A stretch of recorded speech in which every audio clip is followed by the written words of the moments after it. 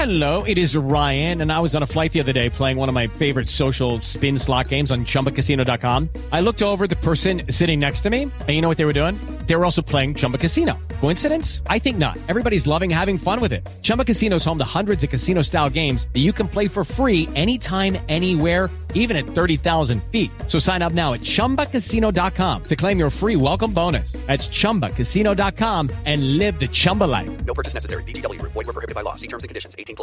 Hello, it is Ryan, and I was on a flight the other day playing one of my favorite social spin slot games on ChumbaCasino.com. I looked over at the person sitting next to me, and you know what they were doing? They were also playing Chumba Casino. Coincidence? I think not. Everybody's loving having fun with it. Chumba Casino is home to hundreds of casino-style games that you can play for free anytime, anywhere, even at 30,000 feet. So sign up now at ChumbaCasino.com to claim your free welcome bonus. That's ChumbaCasino.com and live the Chumba life. No purchase necessary. VGW. Void where prohibited by law. See terms and conditions. 18+. Hey guys, it is Ryan. I'm not sure if you know this about me, but I'm a bit of a fun fanatic when I can. I like to work, but I like fun too. It's a thing. And now the truth is out there. I can tell you about my favorite place to have fun. Chumba Casino. They have hundreds of social casino style games to choose from with new games released each week. You can play for free anytime, anywhere. And each day brings a new chance to collect daily bonuses. So join me in the fun. Sign up now at ChumbaCasino.com. No purchase necessary. VGW. Void where prohibited by law. See terms and conditions. 18+.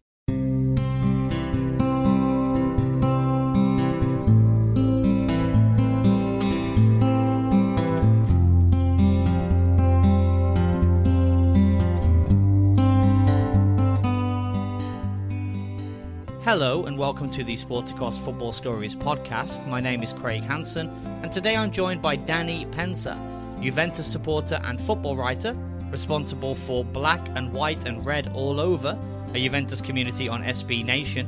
Danny is also part of the Juventus podcast, The Old Lady Speaks. Danny has been mad about football all his life, and he has a lot to tell us about matters on and off the pitch at the Allianz Stadium. I can't wait to get into some of those topics with Danny right now on the Sporticos Football Stories podcast.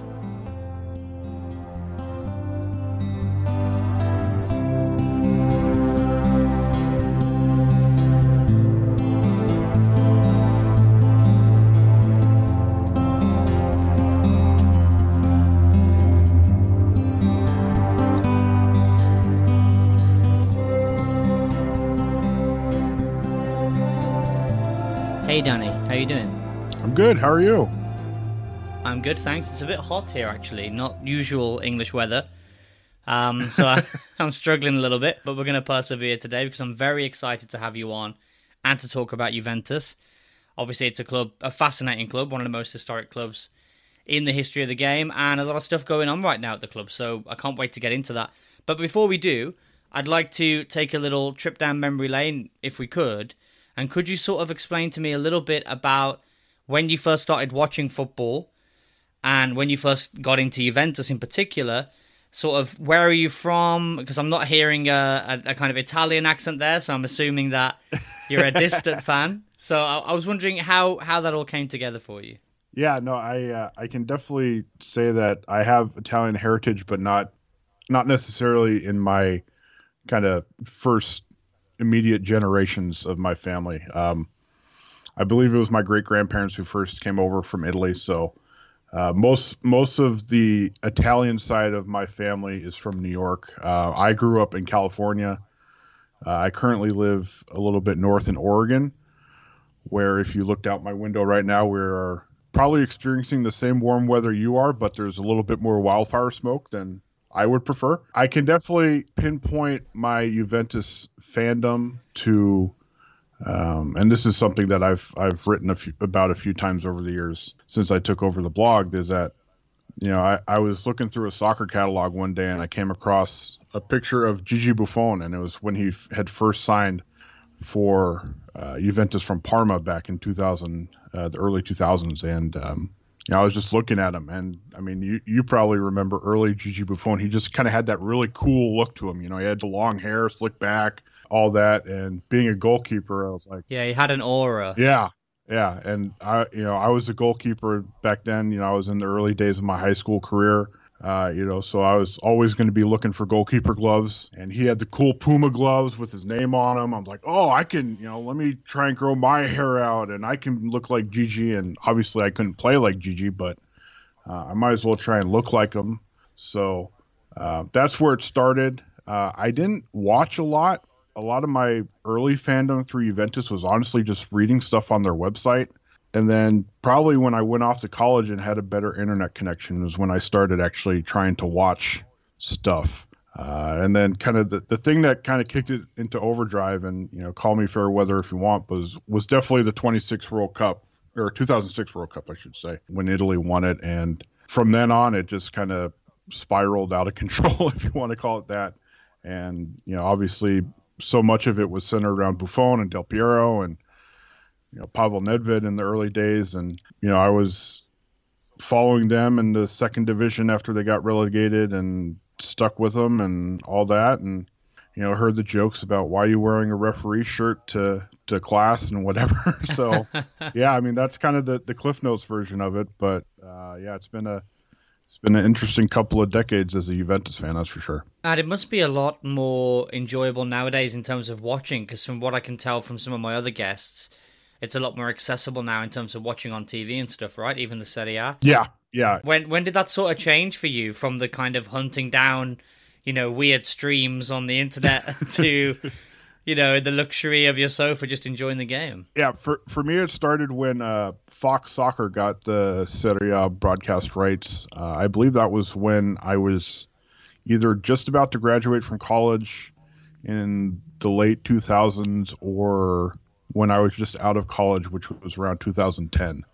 So, I remember being in my apartment in college, tiny TV, probably no more than like a 15-inch screen, watching, Fox Soccer at 6 o'clock in the morning, because obviously being here on the West Coast, the time difference between here and Italy is not always the friendliest. Thankfully, more often than not, Fox Soccer showed a lot of Juventus games, and, now we have CBS as the rights holder, and they stream everything. ESPN streamed everything the last few years. So it's a lot easier. And although it's a little more money out of my pocket each year, it's definitely appreciated that I can no longer, worry about trying to, like you said, hunt down those illegal streams, those not so legal streams, and, risk my computer more than just a stream that you can't really see the numbers all that well on. We've got an interesting debate going on right now here in England with the Premier League, because I don't know if you know about this, but we have a thing called the 3 p.m. blackout, right, where, games aren't shown during that time, and there's various kind of historical reasons for that, but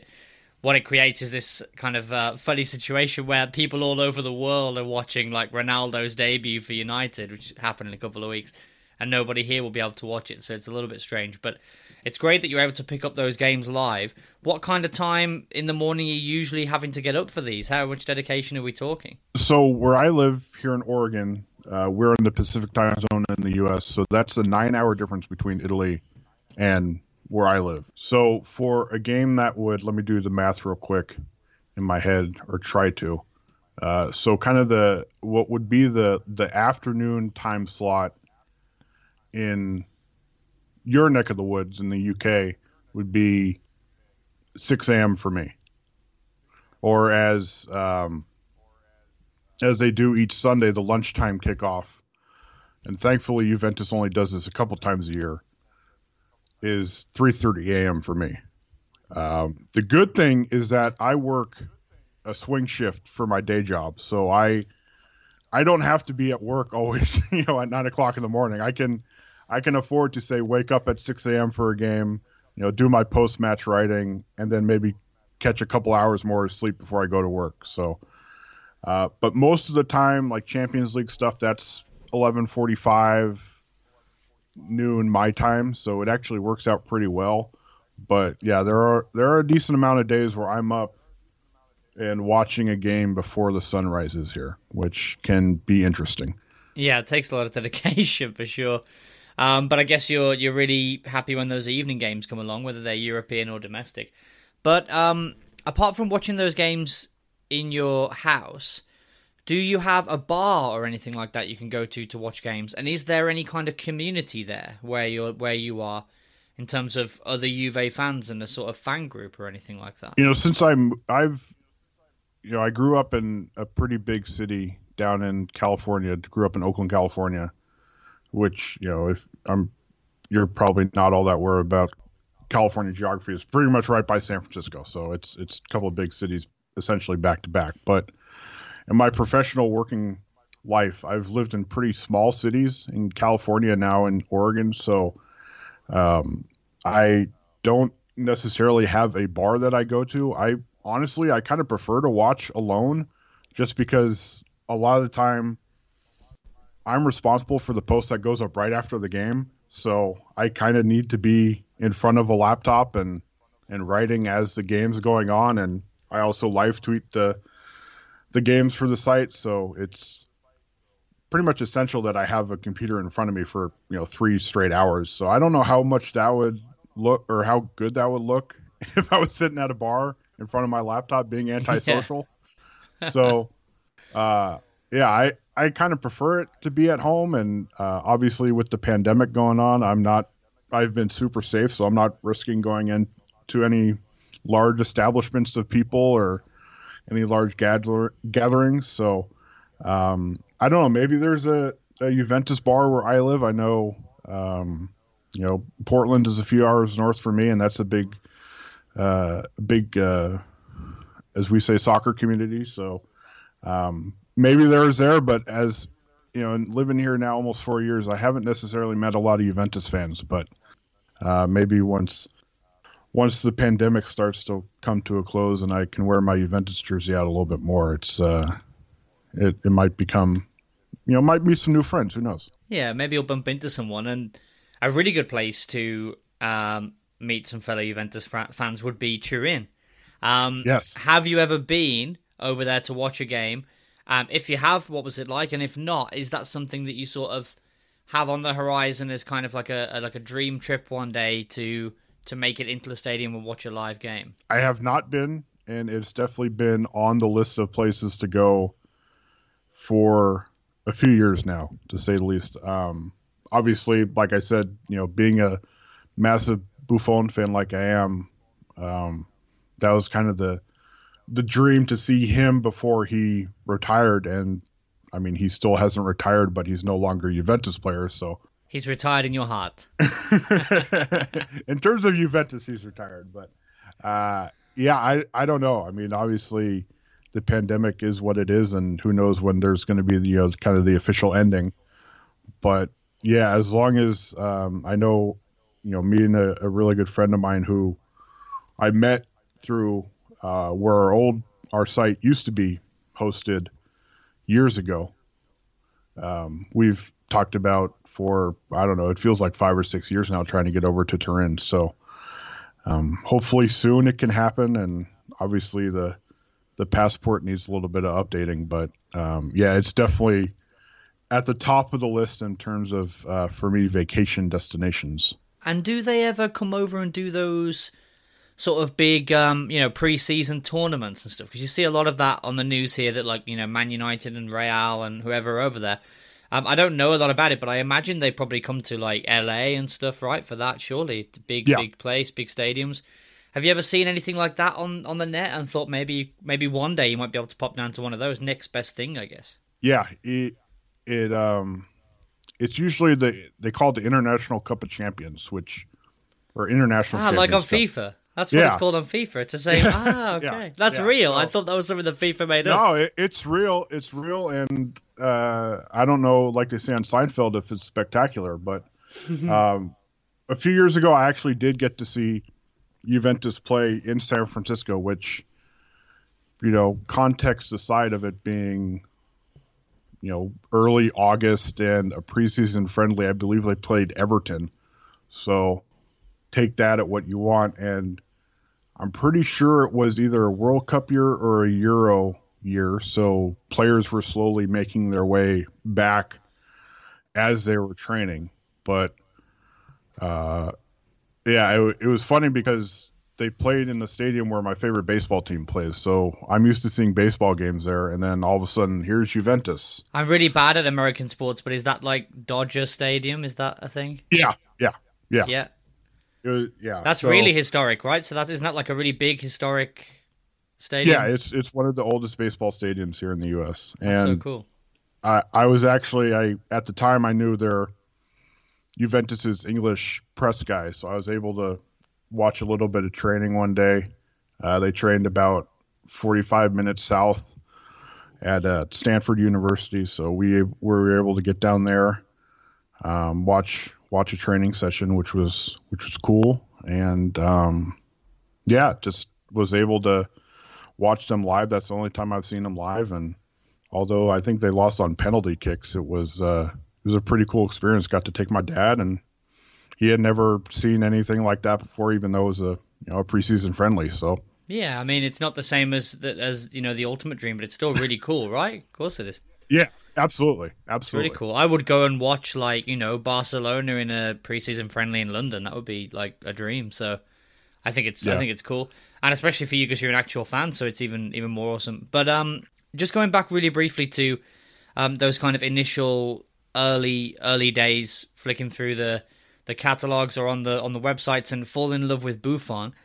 Could you name a couple of other players that piqued your interest at that time and that were kind of like your early heroes? I mean, it's the same that a lot of people would say. It's Buffon, it's Del Piero, it's Nedved. I never got to see Zidane play as a Juventus player because obviously that was, the Zidane sale, say that 3 times fast, to Real Madrid was basically what fueled Buffon and Nedved to come over that same summer. So, I think for me, just because, those were the big 3, kind of the early days. And then, it's interesting because is when I started actually watching them is kind of when they had this new group of players come up. That was, those first days of me being a Juventus fan is when Chiellini was first there. And, we had, we saw Claudio Marchisio come up through the youth academy, and he was, the Turin-born guy. He was, Il Principino. He was the Prince of Turin. So he made his debut in the season they were in the second division. So those 2 guys outside of Buffon, honestly, I mean, as much as I love Del Piero, and I mean, I still love him to death, but Chiellini and Marchisio are probably second to Buffon in terms of the guys I really, love as players, just because they were kind of there, almost kind of growing up at Juventus as I was first beginning to be a fan. So that was pretty cool to see. Being such a big Juve fan, do you tend to follow Italy in the international football landscape? Or I guess obviously you're from the US too, so I guess you probably keep an eye on the US men's national team as well. How does it work in that stuff? I'm definitely more of an Italy fan than a US men's national team fan. And I can tell you, actually, I know I said that I don't usually watch games at bars, but I do remember when I was that summer of 2006 when I was still in college and Italy and the U.S. were in the same group. And guess who was in an Italy jersey when the U.S. and Italy were playing each other in the group? Well, it was me, and I just happened to be the only Italy fan in a bar full of U.S. fans. So, when Italy scored, and also when Brian McBride got an elbow to his head, guess who everybody was looking at? So, yeah, I certainly lean more Italy than U.S. And I mean, it's nothing against the U.S. It's just, when you root for a Italian club and, so much through the years, the old saying is, a strong Juventus means a strong Italy squad. So, so much of Italy's history has to do with Juventus on the national level as well. So, yeah, I definitely, you go through my closet of jerseys to my right over here, and there are a decent amount of Italy jerseys. There aren't any U.S. jerseys. So, it's definitely Azzurri blue all the way for me. So there's my answer. But before we get too derailed a little bit, I just wanted to ask about this recent Euros that passed then. So I guess, were you able to watch a lot of those games? I don't know exactly how the timings worked out there. I'm sure it was not too bad because most of the games were in the evening, right? So I'm sure you could watch them. Yeah, absolutely. What did you think about the tournament? How did you enjoy the whole experience? Knowing what Italy had been through the last few years before Mancini took over, I think everybody was obviously ecstatic with the end result, but just the way they played was so aesthetically pleasing. And it was a case of so much, when Italy won in 2006, you had superstars all over the place, Totti, Del Piero, Buffon, Cannavaro, all, Nesta. I mean, Pirlo, Gattuso. I mean, I could rattle off, half the roster, and you'd look at them as, stars of the game at that time. And you look at the roster now, and it's so much more of a group rather than the individual.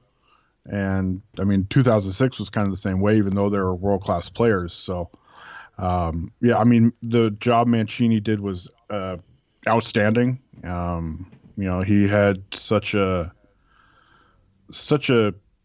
vision, and the players just executed it so well that I don't know how many people were thinking Italy could have won it before the tournament, but once you saw them after the first couple of group stage games, it's like, okay, this could happen, and obviously they did it. And yeah, thankfully the games were on at a friendly time for me, so I was able to enjoy it and not be half asleep while watching it either. Well, Mancini's a bit of a personal hero of mine too, so before we end up going down a rabbit hole with Mancini, we're going to take a very quick break, and then when we get back, we're going to get back into Juventus. We're going to talk what it means to be a Juve fan in 2021. And we're back. So, Danny, next thing I wanted to ask you is, during your time as a Juve fan, and it's been quite a while, because some of the US fans that I speak to, maybe they kind of found the game sort of 10 years ago when TV got a little bit better and a little bit easier to watch, Premier League and La Liga and stuff like that. But you've been following the club for a long time, and from the references you make, we can tell that. Could you talk me through sort of the highest point for you? Because obviously there's been a lot of glorious moments during that time, some also some terrible moments too, I'm sure. What would you say has been the best time, the best era of your time as a Juve fan? I mean, it's obviously, winning 9 straight titles, and the 2 Champions League finals within 3 years with Max Allegri were obviously fantastic. The actual games themselves were far from fantastic, but especially that first. I mean, both of them were so unique in that, Juventus were obviously a very talented squad, but nobody was really predicting them to get there. I mean, even just the circumstances of which they got there, it was just kind of classic Juventus, really just kind of heartburn-inducing style where it's like, defending at all costs, and Chiellini celebrating crosses like he just won the World Cup, or celebrating clearances like he just won the World Cup, and still doing that. He was doing that. He's in the still Euros. doing it, and I love him dearly for it. But I think the first season under Conte was obviously kind of the start of a decade-long dominance, even though the last couple of years of the Scudetto streak weren't exactly dominant. But just kind of seeing him mold that squad so quickly into, before he arrived, they had finished in 7th place 2 straight years. And we joked that, it kind of become the dark ages of Juventus, because we had become so accustomed to them competing for a title. And now here they are trying to scratch and claw to get into the Europa League. So, for me, that first season is always going to be memorable, because you had, you had kind of, the Pirlo reclamation project, because he was kind of viewed as done and over the hill at Milan. Obviously the emergence of the BBC defense with Barzagli, Bonucci, and Chiellini. Buffon was obviously very much still in his prime. A midfield with Vidal and Marchisio and Pirlo, and then you look at the strikers those first couple of years of Juventus, and it's like, it's the Alessandro Matris of the world and Mirko Vucinic, and you're like, how the heck can they win a title with those guys? And it's like, well, it was so much about team, and I mean their leading goal scorer had like 10 goals in the league those first couple of years. So, Conte is obviously a divisive personality, but the work he did to really get Juventus back to being the top dog in Italy, and then doing it so quickly, I think is what really kind of sticks with me as one of the more memorable seasons of recent years. Although it's a fantastic achievement, obviously getting to those Champions League finals, how heartbreaking was it to fall short on those occasions? Because the one that sticks out to me that I remember watching was, I think it was against Madrid when Mandzukic scored that really great goal. Yes. I was in Spain at the time. I was working in Spain. I was watching it with a bunch of Spanish people, and without going into too much detail, I was rooting for Juventus. I'm not a fan of either club, but let's just say I preferred Juventus a lot in that situation for various reasons. But yeah, it was. I remember just being so. I think did Real go either 1 or 2 up before Mandzukic got that goal? He tied it up. Yeah, he equalised, and I thought, oh, okay, this is great. We're going somewhere. And then wasn't it something like 4-1? I think in the end. This is taking me back a few years now. Even I was gutted, I don't support Juventus. So talk me through that. What that was like. Do you remember sort of where you were when you watched it? How it felt? I mean, we just went through, losing the Euros to you guys, so I know a little bit about that. How did it feel? I could definitely say 2017 was the more crushing one than compared to 2015. And you mentioned the Mandzukic goal, which, I mean, God love Mario Mandzukic, but you don't associate those kinds of goals with him. So when you see him score something like that, it's like, okay, this might be our day. Obviously, it wasn't. But yeah, I think, like I was saying a few minutes back, is that a lot of the time, I'm watching games before work. So, for me, in both cases, I had to go to work extremely pissed off those 2 days. So, 2017 was definitely more gut wrenching, just because they were, that Barcelona team they lost to in 2015 was obviously just incredibly special. And Real Madrid did what they did in the Champions League as well. But 2017 was just a gut punch on top of probably 3 more gut punches, just because Mandzukic was, he was the heart and soul of that team. And that's why, even though his stay at Juventus wasn't all that long, he's so beloved by the fan base. But I think that year was like, okay, there's a legitimate chance after that goal, and then it just kind of all fell apart. And that was obviously the disappointing part of it, after being so exhilarated watching him score, probably one of the best goals you'll see in a Champions League final. Yeah, it's so much harder as a fan when you have that hope, when you feel like it really is possible and then it doesn't quite come off. But nonetheless, fantastic period of time. As you said, 9 consecutive titles, Champions League finals, great period. What went wrong last season? And before the season started, how optimistic were you that it was going to be a kind of instant fit with Pirlo, or did you sort of see it coming that it may not pan out so well? Early on, it was cautious optimism. I'm generally, when it comes to Juventus, a more optimistic person than pessimistic person. So I think, you could see the ideas that he wanted to try and implement.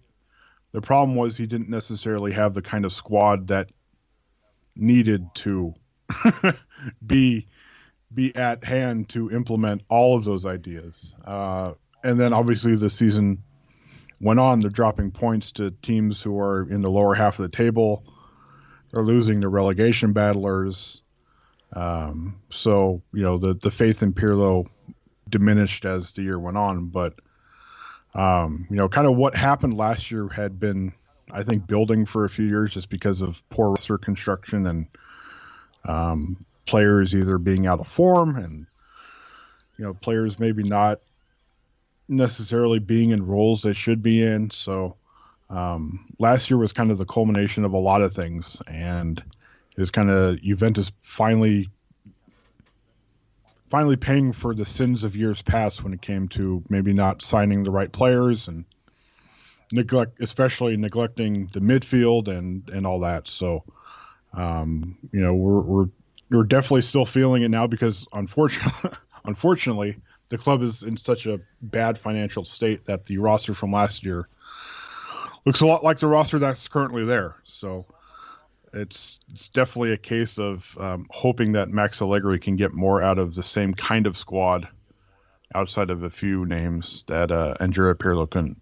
Well, we're going to come on to Max Allegri in a little bit and all the great work he did before and hopefully what he can do going forward. But was there any damage done to Pirlo's legacy then with that one season as coach? In some people's minds, yes. But for me, you got to be able to separate what he did as a player to what he did or didn't do as a manager. And I mean, he was such a class player that, whatever, it's not like he got Juventus relegated or anything.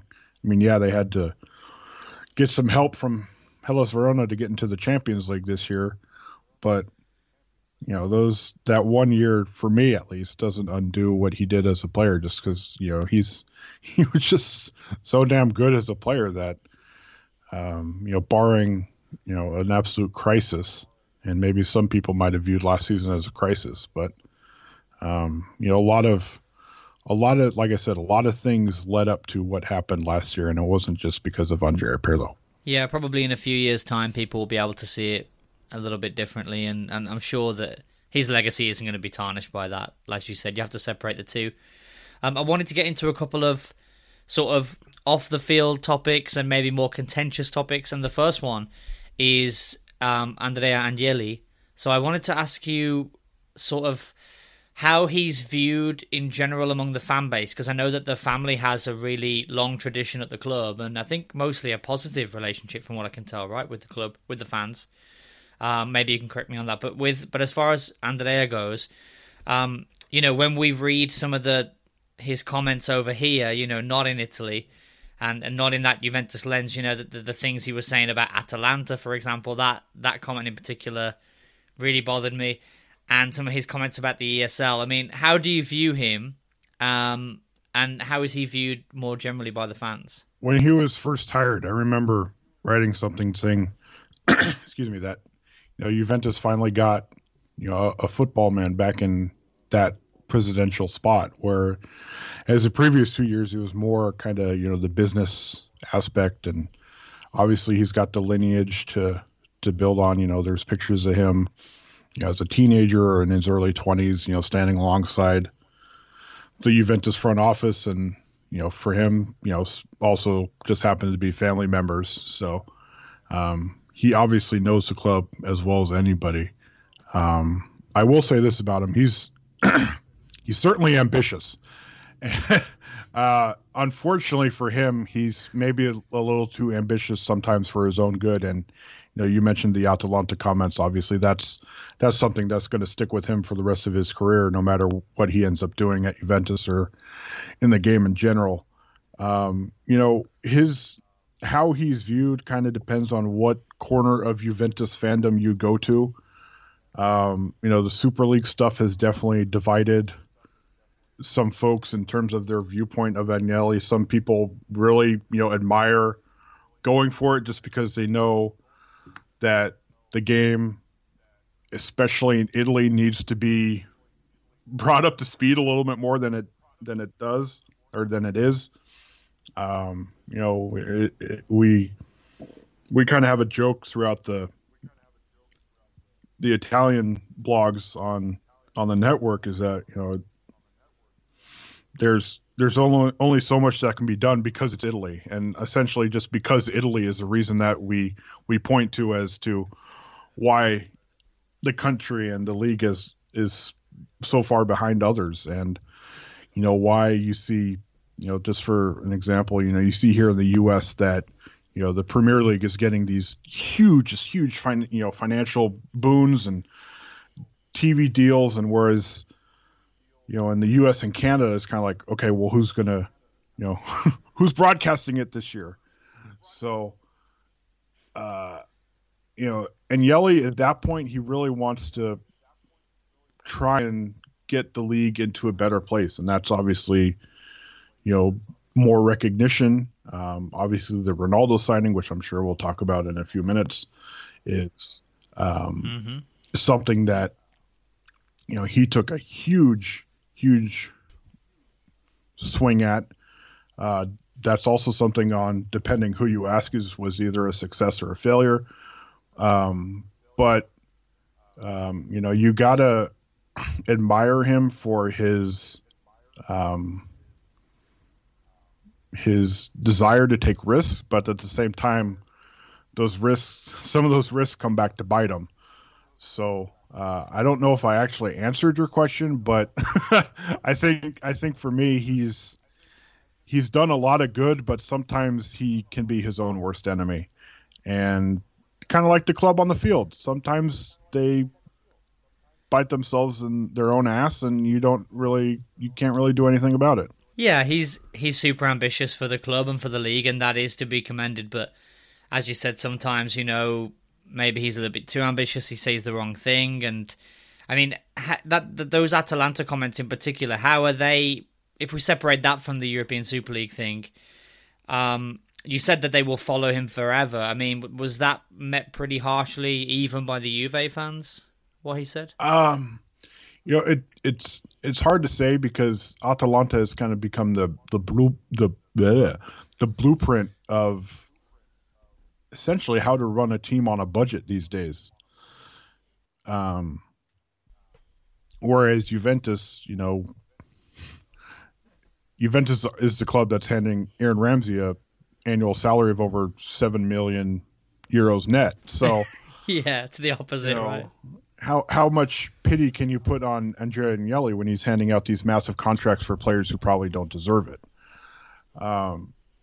So I think, it's hard to say, because, like I said, Atalanta has really become the prototypical example and the real kind of feel-good story in Italy the last couple of years, just because they've had so much success. They've developed talent. They've got, they play a great style of play. They play a style that, Juventus, I would assume, want, and especially knowing how Agnelli wants to be modern and wants, a certain brand for the club. And, that's why they changed the crest, and that's why they do this, and they sign Ronaldo, and they do that, and all that stuff. So, if I'm sure if Juventus was able to play a style like Atalanta, Andrea Agnelli would be like, all right, we're golden. But unfortunately, Juventus, as proven with Maurizio Sarri and Andrea Pirlo, sometimes that doesn't really work. So, I think it's really just it's kind of the same thing as Agnelli in general. It just kind of depends on who you ask. Yeah, I mean, as you said, I guess that's why there was such a backlash, because they were kind of like the underdogs, aren't they? So it's like, not only in Italy, but I know here in England, they're kind of like loved by everyone. Everyone wants them to go far in the Champions League, and when they get out the group, it's, everyone loves it. And so for the, the boss of the big bad Juve to be saying that, it's like such a bad look. But anyway, you mentioned before about the league though as well, that the problem that you're having in Italy, and I think in Spain and other leagues too, is that Premier League TV rights deals are just getting so out of control that the money's going up and up, and the schism's getting greater. But I guess I don't know for sure the reason, but it strikes me that maybe because it's like so competitive. But then as the money gets bigger, the more competitive it gets almost. I know Man City are kind of like, they won 3 out of the last 4, but really still it's, we're not seeing those kind of things like Juve winning 9 in a row and PSG and how it is, and Bayern, I think 9 in a row, I think in Germany. We don't really have that. It's always, it could be Liverpool, Chelsea, Man United, Man City, even some other teams on the periphery, especially when it comes to European qualification. There's, any number of, like 10 teams could be getting into the Europa League almost. So, I mean, what's the solution to that, do you think? Because it's going to be, I guess, you need to make the league more exciting and more thrilling, and anyone can win. And when it's Empoli versus Juve, you really do believe Empoli probably, there's a real chance they could win on the day. And then there'll be more money, and then the league will grow. I mean, how do you solve that problem, I guess? Because at the moment, I know Inter broke the dominance last year, But as for now, we see the Inter in a kind of a meltdown. I imagine Juve are going straight back to the top this year. I don't know about you, but are we just going to see a continuation, another 9 titles? It's hard to sell, isn't it, right? A product that is already over before it begins. Yeah, and I mean that's kind of the ironic thing about all this is that you say you want exciting and everything, and Serie A is about as exciting as it's been in years, just because on the pitch it's fantastic. Yeah, and they're setting all kinds of goal records, and I think it was there was over 40 goals the first weekend of games, which that's not exactly what you associate with Italy now, is it? No, not the typical 1-0. It's not boring and defensive and counter-attacking football anymore. So I think from strictly an on-field product, Serie A is definitely delivering. It's just, I agree. It's not, it's not as marketable as the Premier League or even, La Liga. I mean, you look at, unfortunately for them, ESPN spends, hundreds of millions of dollars to get the broadcast rights to La Liga, and then all of a sudden Messi goes to PSG. So, whoops. But Yeah. I think that was also the same thing with when ESPN bought the rights over here for Serie A. Was the same year that Ronaldo joined Juventus. It's like you're thinking that kind of the cult of Ronaldo would follow him to the streaming platform, because a lot of it was on their online streaming service. So, but yeah, it's tough to really break it down in a short answer, because so much of Serie A is, and to be frank here, it's run by old white men who don't really, and old white Italian men, which are about as stubborn gets. So, that's part of the reason why I think Agnelli is applauded by many for wanting to bring a different vision, just because it's something different and it's something a lot more modern than what so much of the league is essentially used to. Because I mean, I have an old Italian man for a father, and I can tell him he's pretty set in his ways. So, it's tough to really say that, if you just change one thing or change two things, then, everything in Italy is fixed, because it's just decades upon decades of doing it as, like I said before, because it's Italy. That's why it is the way it is these days. Before we get into a little bit of modern day stuff now, including Cristiano Ronaldo and the return of Allegri, we're going to take one more really quick break. And we're back. So, Danny, we mentioned earlier the cult of Ronaldo. As a Juve fan, how do you feel about seeing him go? And in hindsight, how would you describe his overall impact? It was definitely a interesting 3 years. You mentioned the cult of Ronaldo. I think dealing with them might have been the most eventful part of it, to say the least. Some fun times on Twitter. Fun. You call them fun. I call them something else.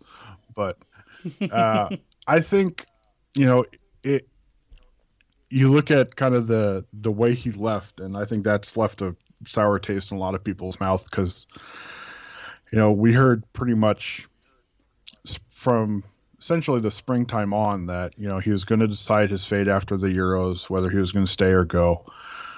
Portugal was dumped out, round of 16, if I remember correctly. So it's pretty early-ish in the tournament. So it's not like kind of the Italy portion of the squad where, it felt like they had 1 week of training and then the season started.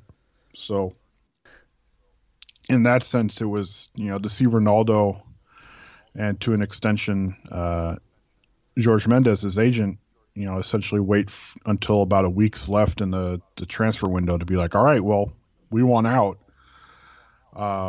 Juventus was really kind of put in a situation where the number of clubs that could afford Ronaldo was, essentially what you could count on one hand.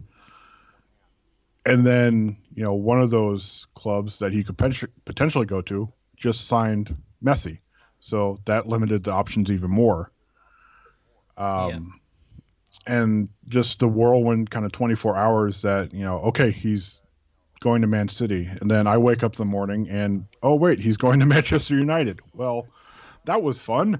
So in terms of how the 3 years went, you look at the overall squad and, so much of Ronaldo's success as a team with Real Madrid was kind of, a squad that really worked well with his characteristics. This squad did not work well with his characteristics. We've been wondering for years as a fan base, and, this is at our blog and basically all of Juventus fandom, I would assume, was when are you going to fix the midfield? Because, you see the likes of Pirlo and Vidal and Marquisio and Pogba move on, and those guys have never truly been replaced outside of, a couple of good years of Sami Khedira before his body fell apart, a couple of good years of Miralem Pjanic before his form went downhill, and then obviously he was off to Barcelona.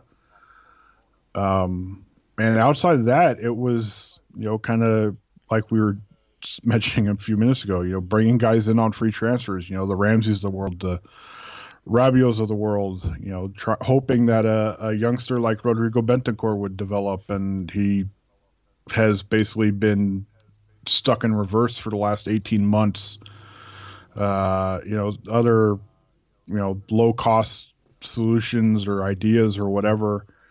And, nothing has worked. And so much of, you look at the midfield that Ronaldo had at Real Madrid and then you compare it to Juventus now, and it's night and day. So is it fair to say that those low cost options were being brought in because of the huge wage bill for Ronaldo? Was that the issue, that they couldn't afford to bring in other players? Yes and no, I think. I mean, obviously, you're paying somebody, 31 million euros net. And, in Italy, we do things net. So gross salary, that's probably, around 60 million euros, which obviously is a lot, even for a club like Juventus. So I would assume that, some of his salary probably put a limitation on what he did or what they were able to do on the transfer market. But obviously they were hit just as hard as anybody in Europe by the pandemic. I mean, they're posting 300 something million euro losses.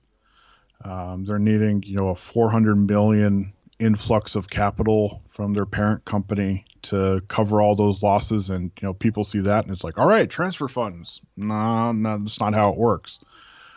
But yeah, I think individually Ronaldo was, he delivered, he scored a ton of goals. He scored, 101 goals in 3 years.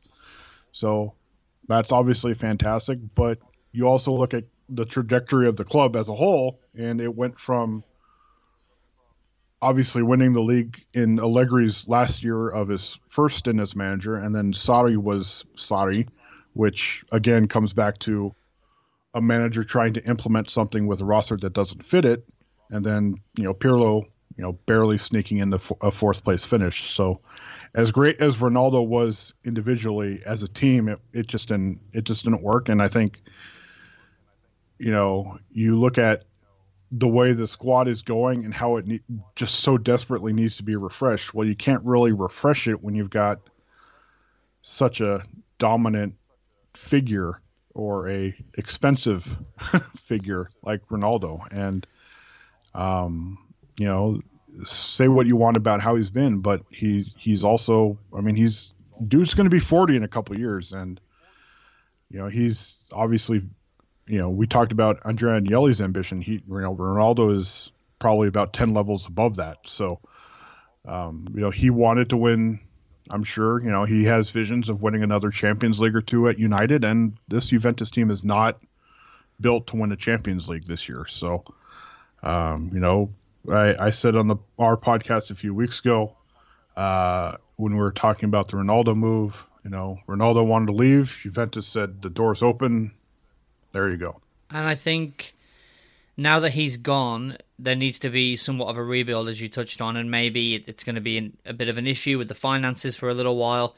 So at the moment, the window's closed, and you're stuck with what you have. How optimistic are you about the season under Agnelli? Inter came in last season and took the title back, but as we said, they're having some issues of their own right now. Among the fan base, and more importantly, yourself personally, is there a level of optimism that we could see another Scudetto on the horizon come May? If you were to ask me that 2 weeks ago, at least in terms of the fan base in general, it would have been probably a much different kind of answer than after the first couple of games Juventus had of this season. I am still holding out. I tend to give Max Allegri time to work. Some people, and we got into a rather spirited debate on our last podcast episode about it, just kind of how much he tinkers with his lineups and all that. In previous years, that has to do with injuries, and Max Allegri and muscle injuries kind of go together like peanut butter and jelly. So that's always interesting. But I think for me, it's a lot of, he needs time to work. Juventus finally got a midfielder in Manuel Locatelli who looks the part of a player who will make the midfield better rather than keep it just stagnant. And, they've got some interesting pieces to where you could say, okay, we can build around him. I mean, Federico Chiesa is on the brink of just becoming an absolute star. Moise Kean is, a still very young player, and obviously his time in England was not very good, but he's still 21 years old, so he's still very much a young player. Paulo Dybala, as long as he stays healthy, is basically being viewed as now the centerpiece of Allegri 2.0. So, you factor in Chiesa's development, Locatelli's addition, development of other players like, say, Matthijs de Ligt in the back, leading the defense. There are pieces there. It's just a matter of kind of everybody else being like, all right, we can make the squad we can make the squad competitive. And yeah, I mean, my optimism is still there, but I don't know. It'll be interesting these next, with the Champions League group stage coming around, just how long that optimism actually sticks around. Well, we have a couple of questions from Twitter here that I want to get to. You've got mail. Before we move on to our little quiz at the end here. In fact, we have 3. They're all from Vincent Ferrara, who I'm guessing is either a keen listener or contributor to your own podcast, I'm thinking, Dan. He is a loyal podcast and Twitter question asker of ours, so we appreciate him, definitely. We appreciate you, Vincent. Thank you so much. Okay, so the first one is, McKennie has effed up twice now by breaking COVID protocols. Is his potential worth keeping him, or is Juve going to break my heart and sell its first American? So yeah, what do you think about that? I mean, he's breaking COVID protocols. Obviously, he has a lot of potential, but are they going to stick with him, or are they going to sell him? What do you think? What do you see happening? Oof, that's a tough one because the most recent one just happened a few days ago when he was on international duty with the U.S. men, and that was disappointing because he had an episode in the spring where it was him, it was Dybala, and it was Artur who broke protocol in Italy because of they had a large gathering, which have kind of been labeled Weston as one of the Juve party boys.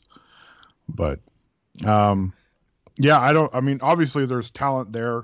He can be a very useful player within the squad, and I think Allegri is a fan of McKennie, but yeah, I don't know. It's tough to be a McKennie supporter right now when he kind of keeps shooting himself in the foot with these off the field issues because you after the first one you don't want there to be a second one, and now there's a second one, you don't want there to be anything more. But as we say in my line of work, 3's a trend, and we're almost to the third one, so I don't know. Okay, we'll have to wait and see on that. The second question from Vincent is, does Allegri actually believe in Woj? Which is that, I'm guessing, is that Wojciech Szczesny? That is Wojciech Szczesny, yes. I think we're getting into the reads with the Juve kind of fan jargon. Or will it become the Perrin show with another poor showing? I think that Szczesny's leash is still rather long, but I don't know if you saw the highlights of the mistakes he made against Udinese in the season opener, but those were two just awful, awful mistakes that directly led to goals. And yeah, I did not see those actually. It's just tough because he's the guy who immediately replaced Buffon, and so he's always going to be held to that kind of bar.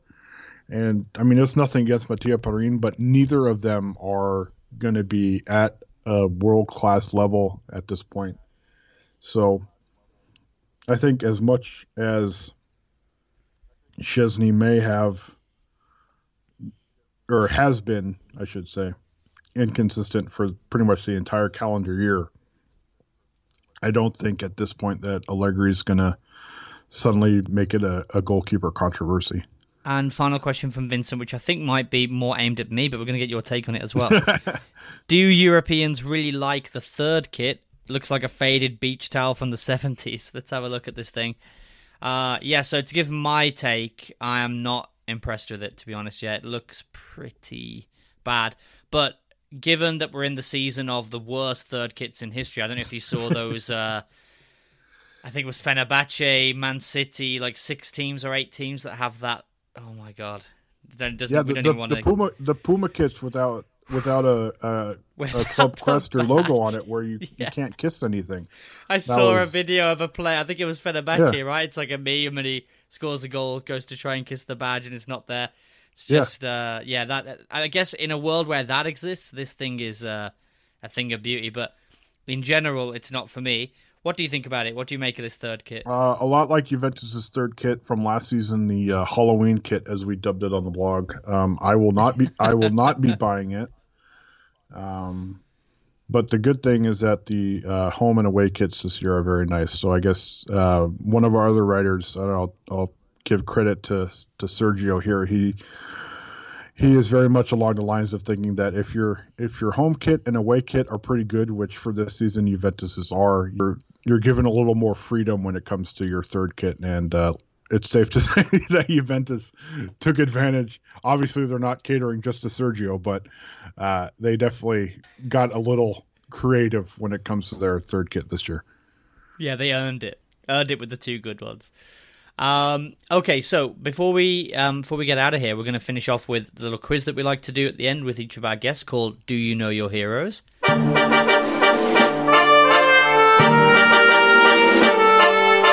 So these are sort of to do with records. It's a lot of numbers and dates, but we'll see how we get on. Just so you know, I get these from Wikipedia, so if there's any contentions in the audience, please take those to the reliable community over there. Okay, so first one up is, as we mentioned earlier on the podcast, Juve have had a lot of painful European Cup or Champions League final losses, but how many times in total have they finished runners-up? I want to say, is it 5? Close. A little bit more. 7. 7, okay. 7 European Cup or Champions League final defeats. Who holds the record for the most Juventus appearances in competitive matches? That would be Alessandro Del Piero. Correct, of course. One of your early heroes. Yes. I don't suppose you know the number. Asking a lot, to be honest. I know they've got this displayed at the Juventus Museum, and I know it's a very big number. I just can't think of it. You'd have to be a super nerd to know all these numbers, but that's the fun of it. Nobody ever does. But the number is 705, and he earned those between 1993 and 2012. I know a lot of people in hindsight were going to say, I was going to say that, but I was thinking it was some 700 something. Yep, well, as I said, people rarely get those numbers. That's it's pretty difficult. Which manager has taken charge of the most competitive matches? I have a feeling it's somebody before my time. It is. Yeah, I'm blanking out. Don't worry, this is also a time for learning. So this is before both of our times, I guess, in terms of Okay. real, we were both alive, I'm sure, but we weren't really knowing much about what's going on. So, Giovanni Trapattoni Okay, yeah. took charge of a combined 596 games in his first spell between 1976 and 86, which definitely were before our time, and also between 1991 and 94. Yeah. 1994 was sort of when I first realised that football existed, but Trapattoni was not on my radar then. Yeah. Although a few years later, I did start watching Gazzetta Football Italia, this great show we used to have here on Channel 4, which was really cool when I was about 7 or 8, but Trapattoni would have been gone by then. I've heard about the Channel 4 days, so yeah. Oh, yeah, it was really, really... It used to be on a Sunday morning before Formula One, which I also used to watch when I was a kid. I think I knew more about Serie A when I was a kid than I do now, genuinely. Next question. Who was the oldest player to play a competitive match for Juventus? Is it my good friend Gigi Buffon? It is for sure, of course it is. I don't suppose you know the exact year and number of days? 43. Very good. Yep, he was 43 and 104 days old. Okay. Which player has scored the most goals in a single season for Juve? That would be Cristiano Ronaldo. And yes, it would. This is the most recent one. Do you know the number? 31? 37, apparently. Maybe you're thinking 31 in the league, maybe, and then there was more in all comps, maybe. Another name that at some point during the podcast has been mentioned. A little clue there. Who was the last player to win the Ballon d'Or while playing for Juve? That would be Pavel Nedved. Very good. Do you remember the year? That was 2003. Yeah, correct. Nearly 2 decades ago. Fantastic player. This one was... I always find this one interesting. We try and do this one with every club.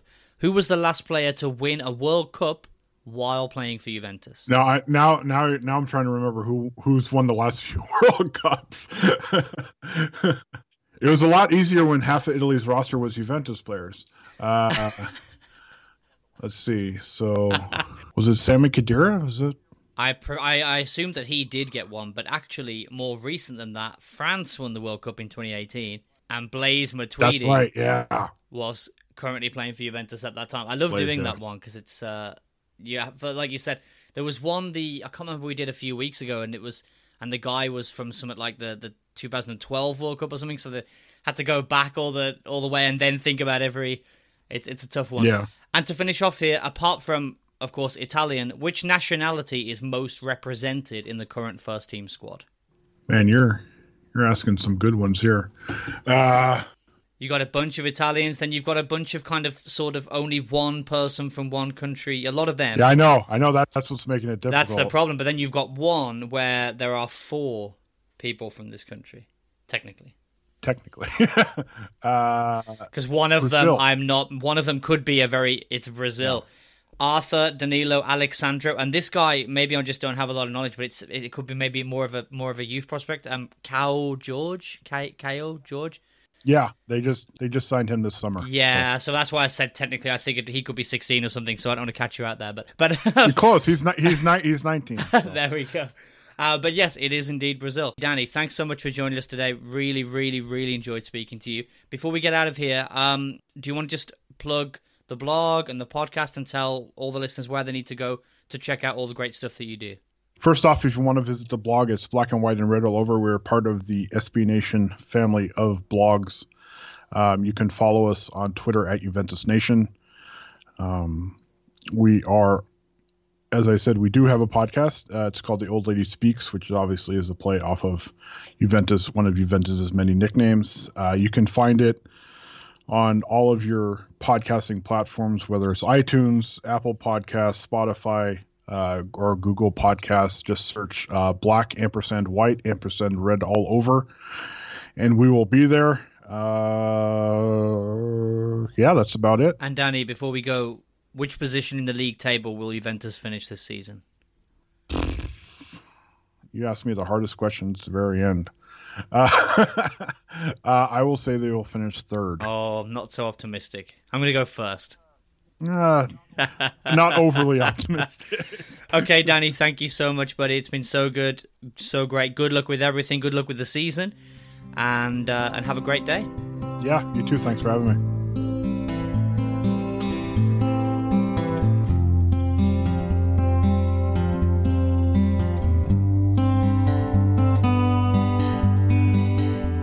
Thanks so much for listening to the Sporticos Football Stories podcast. Please like, share, and leave positive reviews wherever you listen. We really, really appreciate it. Also, if you enjoyed today's episode, please tell a friend, online or offline. That really helps a small podcast like ours to organically grow. Head to sporticos.com for live streams, data, statistics, and much more from the world of football. You can also follow us on Twitter at Sporticos.com. You can follow me at Craig Sporticos. And we'd also love to read out the thoughts and questions of our listeners. So please feel free to tweet those to me anytime or send us an email to show@sporticos.com with your opinions or your questions, and we will get to them on the next episode. Thanks again to Danny for coming on to speak to us today. Thanks so much to you for listening, and see you on the next episode of the Sporticos Football Stories podcast.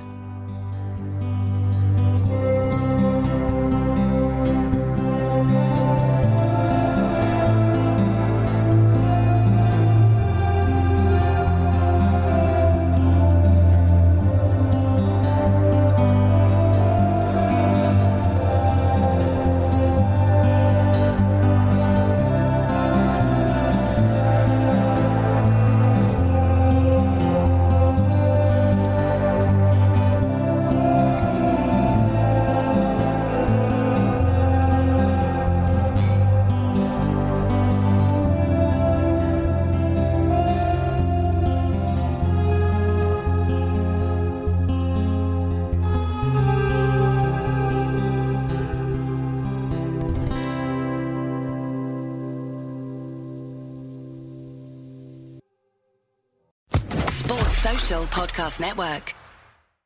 Lucky Land Casino, asking people, what's the weirdest place you've gotten lucky? Lucky? In line at the deli, I guess? Aha, in my dentist's office.